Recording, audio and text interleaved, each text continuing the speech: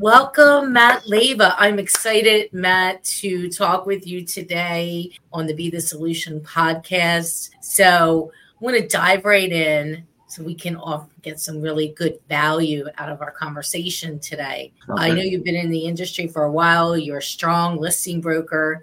And we just talked a little bit behind the scenes about why you love being on the listing side and what makes you excited to get up every day. Yeah, thank you for having me on.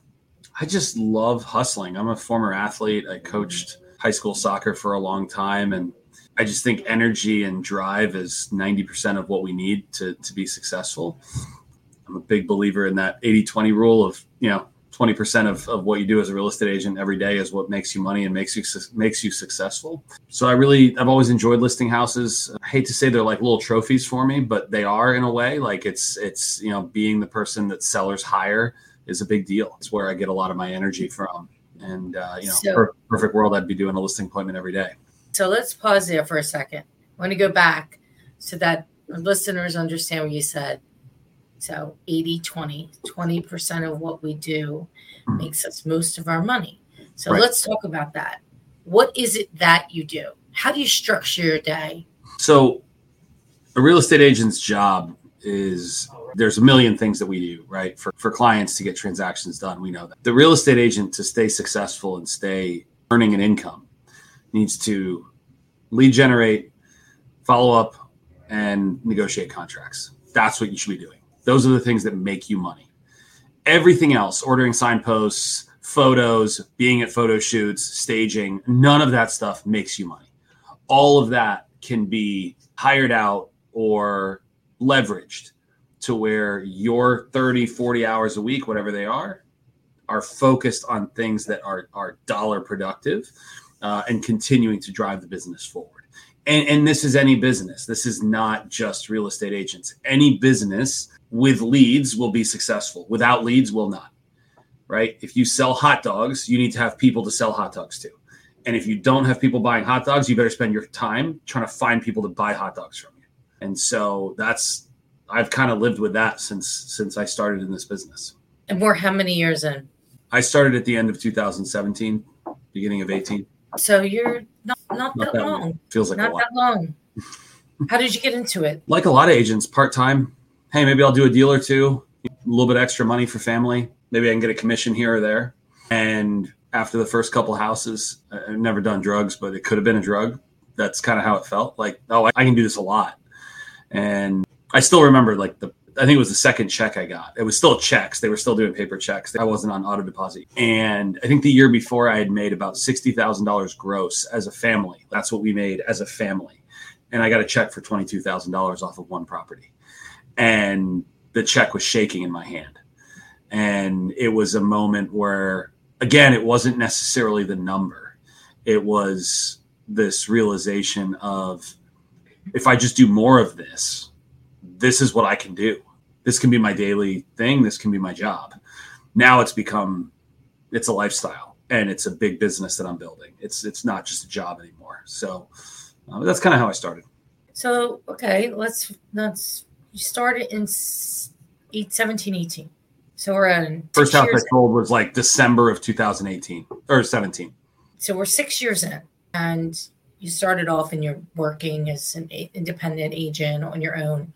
Yep. What made you begin to start a team? How'd you decide to do that? And what does it look like today? So, my first year, I think I sold 11 homes. 2 of those were mine. I was able to help my wife and family and I move into a neighborhood that we wanted to be in.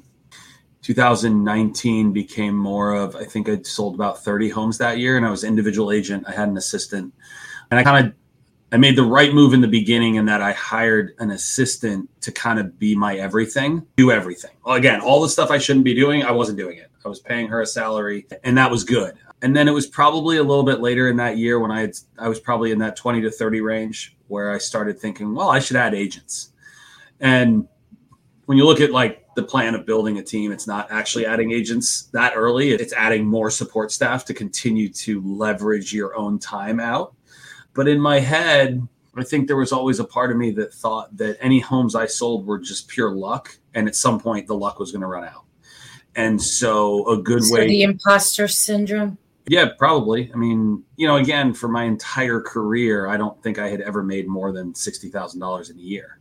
So there was a reason for me to believe that whatever I was doing was just simply luck anyway, right? And it wasn't going to last. And I got through my company, through Keller Williams, they run this class called Bold, and I call it like boot camp for real estate agents. That's what I call it. And it's just a lot about mindset. And it's 8 weeks or 7 weeks, and it's really intense. And I was sitting in Bold, and I got asked a question, or they asked the whole group, like something about finances. And I remember sitting, it was like the beginning of February. I think there had been about 8 weeks during the year. And I started counting up. This was probably in 2019. I started counting the deals I had under contract, the listings I had signed already, and then the people that I was talking to that were going to do something. And I came up with what I already had done, produced that year in those 8 weeks with the people, the properties were under contract, the ones that were going to buy. It was $80,000 of gross income. And that was the 8th week of the year. And I had this moment where I went, 8 weeks, $80,000. That's $10,000 a week. There's 52 weeks a year. That means that if I keep going, I'm going to make over $500,000 in a year. For somebody that's never made over 60, it was an emotional moment for me just to sit and go, what? It was totally unfathomable. And it put me on this track of going, oh no, it's possible. I still don't really believe it's going to happen, but it's actually possible. And I've seen the math work. And so that is kind of how that started for me. So it was like more deals, more people, let's keep going. And so, I added some agents that were great additions at the time. They're not with me now. Nobody that started with me is still with me, but now we've got a really good group. Got 11 agents total on our team, and we've got about 6 admin, a couple virtual, and then everybody else in-house. And we've just got some really good people. And I love coming into our company every day because it's just a group of people that I really enjoy spending time with. We could probably be more productive at times, but really we enjoy each other, and that's a lot of fun. So you're having fun and working for the most part. Not always, but for the most part. So tell me, where do you get your listings? Where do they come from? What are your sources of business? We don't pay anybody for leads. I tried realtor.com or tried a couple of these sites, and I just found that it was just chasing my own tail. It was a type of lead gen I despised. If you don't want to talk to me, I don't want to talk to you either. That's totally fine. We're okay not wanting to talk to each other, but I don't want to chase you. I don't like calling cold leads. What I know about myself is I'm good in community. I'm really good with people that know me. My database knows that I'm very good at this and I'm a successful agent, and that if they need help, they come to me and they want to work with me because I'm successful, right? Most people want to work with somebody else, especially in this type of line where we're handling this massive transaction for them. They want to make sure that you're good at what you do. So most of our business is open houses and community SOI, most of it. I think when you look at our numbers, we're pretty much 100 to 120 units a year. 85% is open houses, sphere of influence, and SOI referrals. That's it. And so when you're doing that, you're basically, everything is around like the community. Mm-hmm. Farming. You're servicing what areas?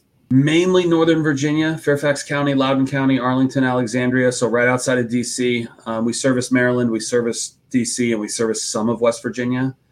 But the bulk of our business is Northern Virginia and really Fairfax and Loudoun counties. And Fairfax and Loudoun are 2 out of the 4 wealthiest counties in the country. Really? Mm-hmm. Yeah, we have 5 out of the top 10 wealthiest counties in the country are in Northern Virginia, like per capita. Over California? Yeah, 5 out of the top 10. And like Westchester, New York is one of them, right? And then you've got, I think, 2 or 3 in California. But there's a concentration here, a really, really big. You have the federal government. Any company that has any sort of footprint at all has to have some level of a headquarters or at least a here. Anybody that deals with the federal government has to. The major government contractors, they're all here. So, and you have the government, which moves people in and out every year. A lot of relocation. Ton of relocation. Secret Service, every 3 years they move. State Department, yes. Every 3 years they move. And they all have to come in and out of DC. So whereas like State Department, you can be in every city, but DC has to be one of your stops. So it's inevitable that all of those thousands and people will be here at some point. And vast majority live on the Virginia side, not the Maryland side.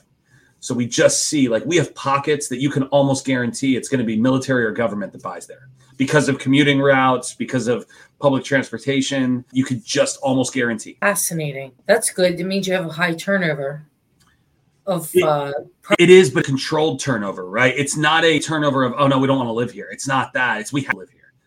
And so, right, which means motivated seller. Right. It's and a lot of half the time they're relocation sales that the companies have guaranteed the sale of their home. They're moving. So there's a lot of that. And that's why DC, even back in 2008, when the market, the financial crisis, Northern Virginia was 20% ahead of the rest of the country in home sales. Just the value held. Relocation of job, one of the top 3 reasons why people move. Yeah. And here it's almost a guarantee for a big chunk of people. Yeah, absolutely. So that's how we met. We met because your client was selling his house. Yep. And he was moving to right here, working in downtown Philadelphia. And he was 3 years. And he was 3 years, and he'll probably be here 3 years. Probably be there 3 years as well. So yeah, good stuff. Yeah. And we were introduced by a mutual friend, Jeff Quinn, he's been on the podcast as well. Yeah. Great guy, known him for almost 2 decades. Still race dirt bikes. Yeah, race dirt bikes, high energy, calls expireds, locks himself in the room. He's got an interesting market because he's very it's very small town. It's very second home. And you know what's interesting, Matt? A lot of people have made Ocean City their full-time residence since pandemic. Our shore house is just over the bridge next to Ocean City. It's a lovely place. I don't know if you've ever been there. I have not. And before pandemic, people there wasn't a lot of full-time people there. Right. But a lot of people from the Philadelphia area moved to the Jersey Shore, South Jersey Shore, because they were sick of wherever they were. So a lot of the shore towns now become a little bit more year-round. It's very intriguing. That's good for a guy like Jeff too, because he's been there forever. 30 years. Yep. Selling real estate. Yeah. I think it's 30, maybe more than 30, but it's definitely 30. Yeah, I was texting him he and I were texting last night a little bit. So. Yeah, fantastic. So you really have a very concentrated market in regards to what you do, and you're mainly focusing on the listing side and luxury. Yeah, I do a lot of luxury. Yeah. And what makes that luxury market different? You know, it's interesting because luxury, depending on where you are, is a whole different ballgame, and it's not really a price point. I talk a lot about luxury as an experience more than anything. And everybody kind of has a different thought about what luxury actually means to them. But yeah, so I'm curious what it means to you, because people have, you're right, all different thoughts on it. And I would like to hear what yours are. I think it's an experience. I think and I'm not saying that the non-luxury seller or buyer doesn't deserve the same experience. But good luxury agents, one of the things I've found across the board is their main focus is the experience that their clients have from start to finish. So I think this is a good way to look at it. So a study was done on sales and service people, and I can't remember who the study was, but I heard the stat that in any scenario of a service-based business, if a mistake is made by the service company and it is not acknowledged and not dealt with, customer retention drops. If a transaction is smooth, no hiccups, no issues, goes great, everybody's happy at the end, customer retention actually stays flat. But if a mistake is made, the issue is acknowledged and fixed quickly, customer retention skyrockets. That's impressive to me, that your customer retention will actually go up if mistakes are made, if they're handled correctly. It's like this extra opportunity to improve the experience for the client.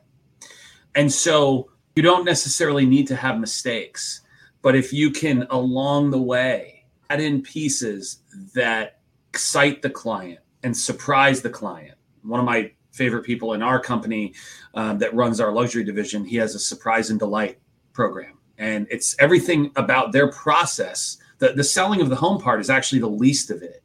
The majority is, what is the client experiencing from the minute they start with us to the minute they're done, and then, of course, afterwards. And I think that makes a big difference. Surprise and delight. Surprise and delight. What's the surprise? There's steps along the way. There are monumental moments in every transaction. And you and I do this a lot, so I think we go over what those moments are. But little things like, our team does it. The day before photos, we have a client care representative, and she will contact the seller and stop by, and she'll do a walkthrough in the eyes of the buyer. She'll drop off flowers as well for photos. But it's kind of one last touch that right before photos, when sellers, if you think about it, they're probably nervous about how their home looks. If they're at all meticulous, they're going to be worrying about everything they know about the home that they don't want people to see, or they don't want people to be obvious in photos, right? Every speck of molding that isn't perfect, they see it and they know about it.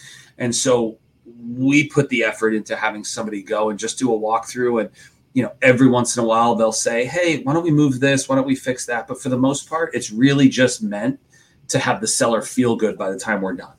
And they get some beautiful flowers on their counter for photos the day before. When a buyer goes under contract, we'll send them cookies the next day. Just some things along the way that there's a big monumental step in the transaction, and we want to make sure we're acknowledging and celebrating with them. And we find it helps people have just a really good experience through the process, because this is a stressful thing. It just is. And it's not going to go perfect every time. It's not. There's going to be annoyances. There's going to be headaches. But the more we can make it really clear that, hey, it's not, the headache isn't because of us. We're doing everything we can to minimize the headache, and we want to make it a good experience for you. It can really help in that the customer or the client remembers the entire experience. Yeah, I think it's important to future pace. So, Matt, real estate, sometimes there's hiccups that happen along the way, third parties that we have no control over. But I want you to know that we have your back, and we've done this 3,500 times, and we know exactly what to do to get to the finish line. So when something does go sideways, you remember that I said that. You'll remember when that happens, what I said, and that we got it. Right. Exactly. I think is critical, because these people don't do this that much. No, they don't do it ever. They might do it once or twice in their entire lifetime. Yes. And so explaining, it's almost like you're not even selling. You're more of, here's what we're going to do. Here's the process. Here's the strategy I specifically created for you and your family based on the conversation that we had a week ago on the phone. Right. And then getting them to sign off on the strategy, as opposed to, why use me? I go into the situation as though and as if. So I think that's also a strong broker characteristic. The assumption, like, why would you go anywhere else? Right. Walk in like you own the place. Exactly. So your favorite part, you told me, of the process is signing up a new client. And it's do you mean the hunt of it, just the excitement? That's where where the excitement lies for you. Yeah, it is. It's the chase. I enjoy the chase. I enjoy the win. It also is a reflection of your image and your reputation, because at the end of the day, there's people picking up the phone, calling you, saying, hey, we want to talk to you about our house. And we know that there's a billion options for real estate agents, right? They're everywhere. So to have that on a consistent basis, especially in a farming situation, I find as an agent that does, we do focus on a few kind of areas, those phone calls signify a win in the marketing, because marketing and branding is tough. You don't always see the result of what you're doing. And in this business, it's hard to. Agents will do mailers for 6 months and not see anything, and they stop doing mailers. And that first phone call off your is a big deal. But I think that's why I enjoy it, because I think that when that comes in or we sign that listing, there's a recognition of the brand that we've put out and that we've cultivated and continued to develop, that clearly the messaging is working at some level. It might not be working at the level we want, but if you're like me, it's never good enough. And, why aren't we listing literally every home in the zip code, right? Why would anybody call anybody else besides us? But knowing that when, I looked at like our sales in a certain town where we focus on, we compete against multiple agents that have been in the business for 30 plus years in that one area. We were number 2 in market share. Like there's only one that's ahead of us, and we're coming for them. So to see that, to me, means that our marketing has worked, or at least the snowball has started. And that's from your farming, sending postcards, mailers, things like that. Farming, community involvement, right? I mean, it's not one thing. There is no one thing that's working. It's the combination. And I mean, I've said this before. Why do you see Coca-Cola 27 times a day? You see it because they know that statistically you need to see 15, 20, 25 impressions of their logo before you make a buying decision.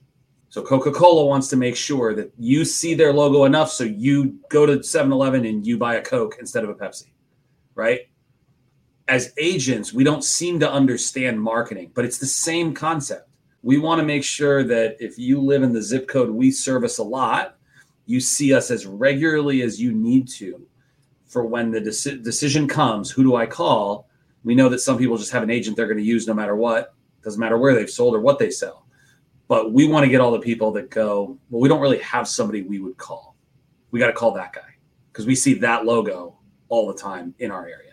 That's a brand. Yes, it certainly is. I was in marketing for 11 years, advertising sales prior to this. So marketing is critical. You mentioned recruiting, and it's interesting because being a team now, our brand is, our group is the A Group. Clearly, those are my initials, but it's not the Matt Leyva Real Estate Group. It never has been.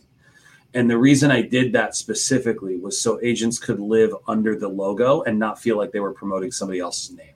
But when I talk to a lot of agents around the country, they talk about their brand. And I go, do you really have a brand, or is it your name that people kind of know your name, or some people know your name? If you have a brand, it's that a larger part of the population recognizes what you do and they understand what you're about. And there's an image that goes along with your brand. Having your logo of Joe Smith Real Estate that 10 people a year use, that's not a brand. That's a logo. And there's logos everywhere, right? Coca-Cola is a brand. There's a lifestyle associated with it, all of that.